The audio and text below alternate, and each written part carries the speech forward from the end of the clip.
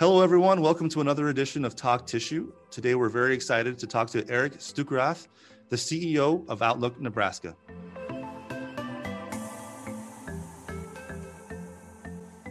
Hello, Eric. Thank you so much for your time today. I've been looking forward to talking to you for a couple months now. Outlook, Nebraska is very unique to the tissue industry. I think there are many people within North America that are familiar with Outlook, Nebraska and its mission. I feel like this would be a good opportunity to dig a little deeper. And so just wanted to start out and ask you a little bit about the history of Outlook, your association with Outlook, and kind of just give us some feedback on Outlook's mission. Absolutely. Thanks for having us on today and giving the opportunity to talk about our mission. And you kind of nailed it, that unique place in the industry that we hold. So talking a little bit about our history overall, we were formed in 2000, and we started with a mission to employ people who are blind. And it was pretty straightforward. We hope to be able to build a product line that appealed to a customer base, and that the mission would actually help in driving a value proposition beyond just the product that it is. So in that tissue and towel market, we found an opportunity with National Industries for the Blind and the Ability One program. And we have done nothing but grow since then. So we've been through multiple locations. We've been through startup and used equipment, and now are fortunate enough to be able to bring in a new piece of equipment now and then to expand operations, and just have really expanded the mission beyond just employment, and have had the opportunity to meet a lot of people that have just resonated with our mission. Sure. No, and I visited Outlook, Nebraska a couple of times. So I'm a firsthand witness of the wonderful work that goes on there. How did the marriage of the mission of employing the blind, and where did the tissue aspect come from? Did someone come in with the idea from another venture, or how did that marriage occur? Yeah, so we were born out of a number of subcontracting relationships that allowed us to infuse our labor force into another company. And over time, as we continued to grow, we found that we were able to be independently sustainable. As a 501c3 not-for-profit, we still do a lot of programs beyond just employment that allow us to serve people who are blind. But getting out of the gates, that Ability One program and the federal marketplace really allowed us to integrate the mission into the industry. Sure. Okay. No, that makes sense. Then I know you're involved, like you mentioned, the Ability One program, and there's some other charities that you're also involved in. Do you want to touch on those a little bit? Yeah. So throughout the years in employing people who are blind, we really learned a lot about what their needs were and what we could do to help them kind of along their life's journey. And so we began to build various programs, whether it's cultural programs or educational programs or adaptive technology, really to help them out in everyday life. They were already coming to the workplace, and they were already working with our teams to be economically independent and contributors to their community.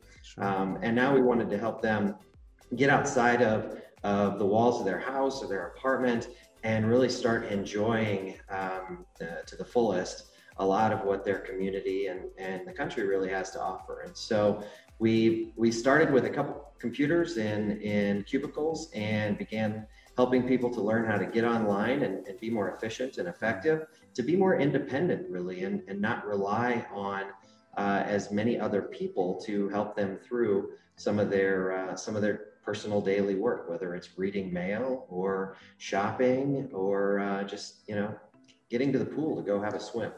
Yeah, no, independence is crucial in someone's life. Gives you great self-worth. I mean, it's amazing. I know a question a lot of people will have is, for those of you who have been in the tissue mills, operating a tissue line, being around saws, being around dangerous equipment, is there any type of special accommodations that are needed at Outlook, Nebraska to be able to run these machines, or how do you guys get around that? How do you work with that?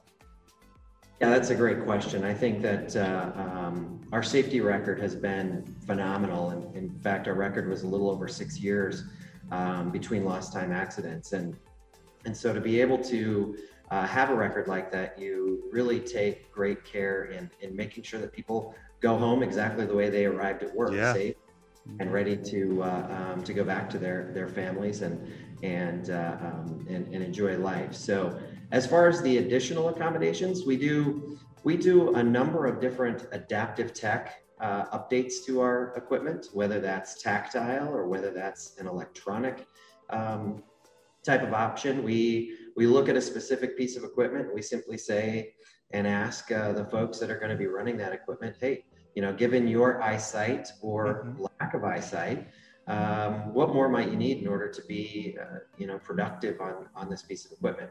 We then have conversations with the machine manufacturers and engineering teams to be able to say, this is what we'd like to do, and can you help us kind of bring that to life?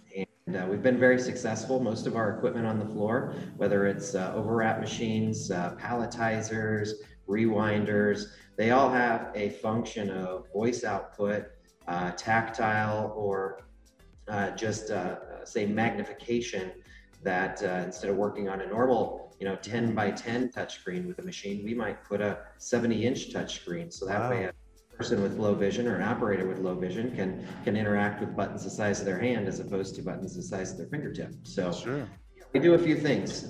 From a broader safety perspective, though, I don't know that we do a whole heck of a lot. We pay attention to the needs of a facility. We clearly mark safe zones. We make sure that all of our forklift drivers and all the activities that we do meet regulation, and make sure that we really keep safety on the front of everybody's mind. Wow, no, I think that's very impressive to have a safety record like you just mentioned at that facility.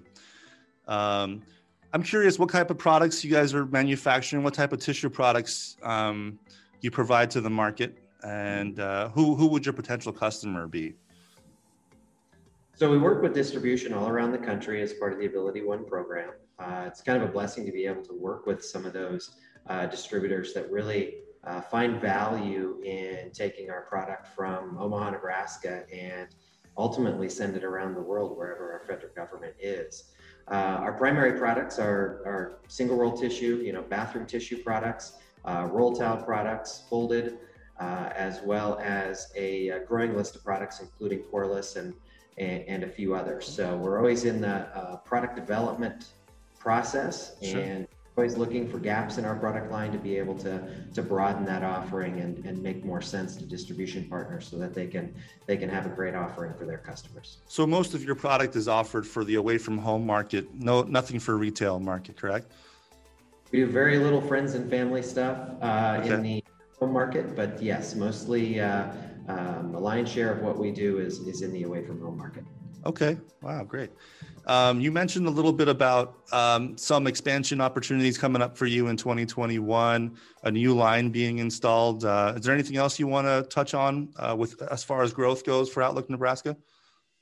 Yeah, we're in a capacity enabling mode right now. So we are updating some of our downstream equipment to be able to be more efficient and effective. Our overall goal is to make sure that we can increase throughput of our associates without eliminating positions. And so we have a place in the world where we're not trying to eliminate jobs overall. And sometimes that can be a bit of a challenge to overcome.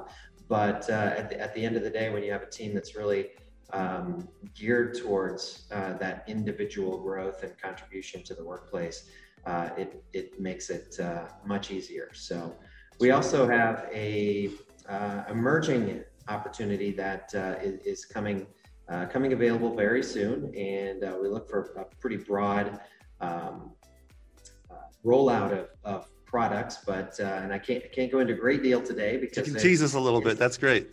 A little teaser alert, but we've been approached by some national players that are really interested in helping to grow awareness, diversity, equity, and inclusion, and these product lines will help bring distribution, manufacturing, and consumers or away from home consumers and end users together to be able to bring blind products coupled with minority-owned businesses, and to kind of circle the loop there and help be an economic engine in underserved areas of our country. Yeah, no, I feel like I mentioned before, your mission is amazing. It's great. I feel like the more that the word gets out about what you're doing in Omaha, you're going to have a lot of support. And I think you've had a lot of support already to this point. You know, I didn't know you established in 2000, but it's been about 20 years now that you've been in business, 21 years. And the more you get your word out, I think you're going to find a lot more support for your cause. And I think that's very commendable. So Eric, aside from all that we've just discussed on the business side of it, from the business side, what are other ways that you serve your employees, the blind? Yeah, we have actually come a long way in the last 3 years to broaden our services and really put a highlight on the capacities and capabilities of people who are blind. And we've learned a lot through employing them directly in the tissue industry, but not everyone wants a manufacturing job or wants to be in logistics or oversee a team in that environment. And so we've actually developed a family of companies that overall support the mission to positively impact people who are blind. And we have a marketing company called Outlook Business Solutions that can help businesses actually make their websites more accessible. We can help them meet their business needs by adding marketing support. We do all of that with independent contractors and a team of people here that focus on the multiple aspects of marketing. We also have a couple properties companies that since the tissue industry takes up quite a footprint, we have purchased the building that we're in today and have a few tenants. We're also building a new building soon that we use the lease revenue to help ultimately to help finance our non-revenuing programs in Outlook Enrichment. So Outlook Enrichment is those enrichment programs that I talked about earlier that have become a part of our most traditional not-for-profit entity that relies on donor support and a community to be behind it. And so that organization really will be our most community-facing entity, really, as we continue to grow, because that will be the way that we meet and understand the full needs of people who are blind and continue to add opportunities for them to excel and prosper. So, and you can learn a lot more about what we do at outlookne.org. That's outlookne.org. And then we also have multiple other websites that will link you from there. All right. Awesome, Eric. I really appreciate your time. I see the vision. I like the statement you have right there, redefining vision. I think that's a great statement. I encourage all of you who are watching, go check out their website, participate in their charitable events. I think it's a wonderful organization. So I only have positive things to say about Outlook. Eric, thank you again. Appreciate your time, and we'll talk later. Great. Appreciate the opportunity. Thank you.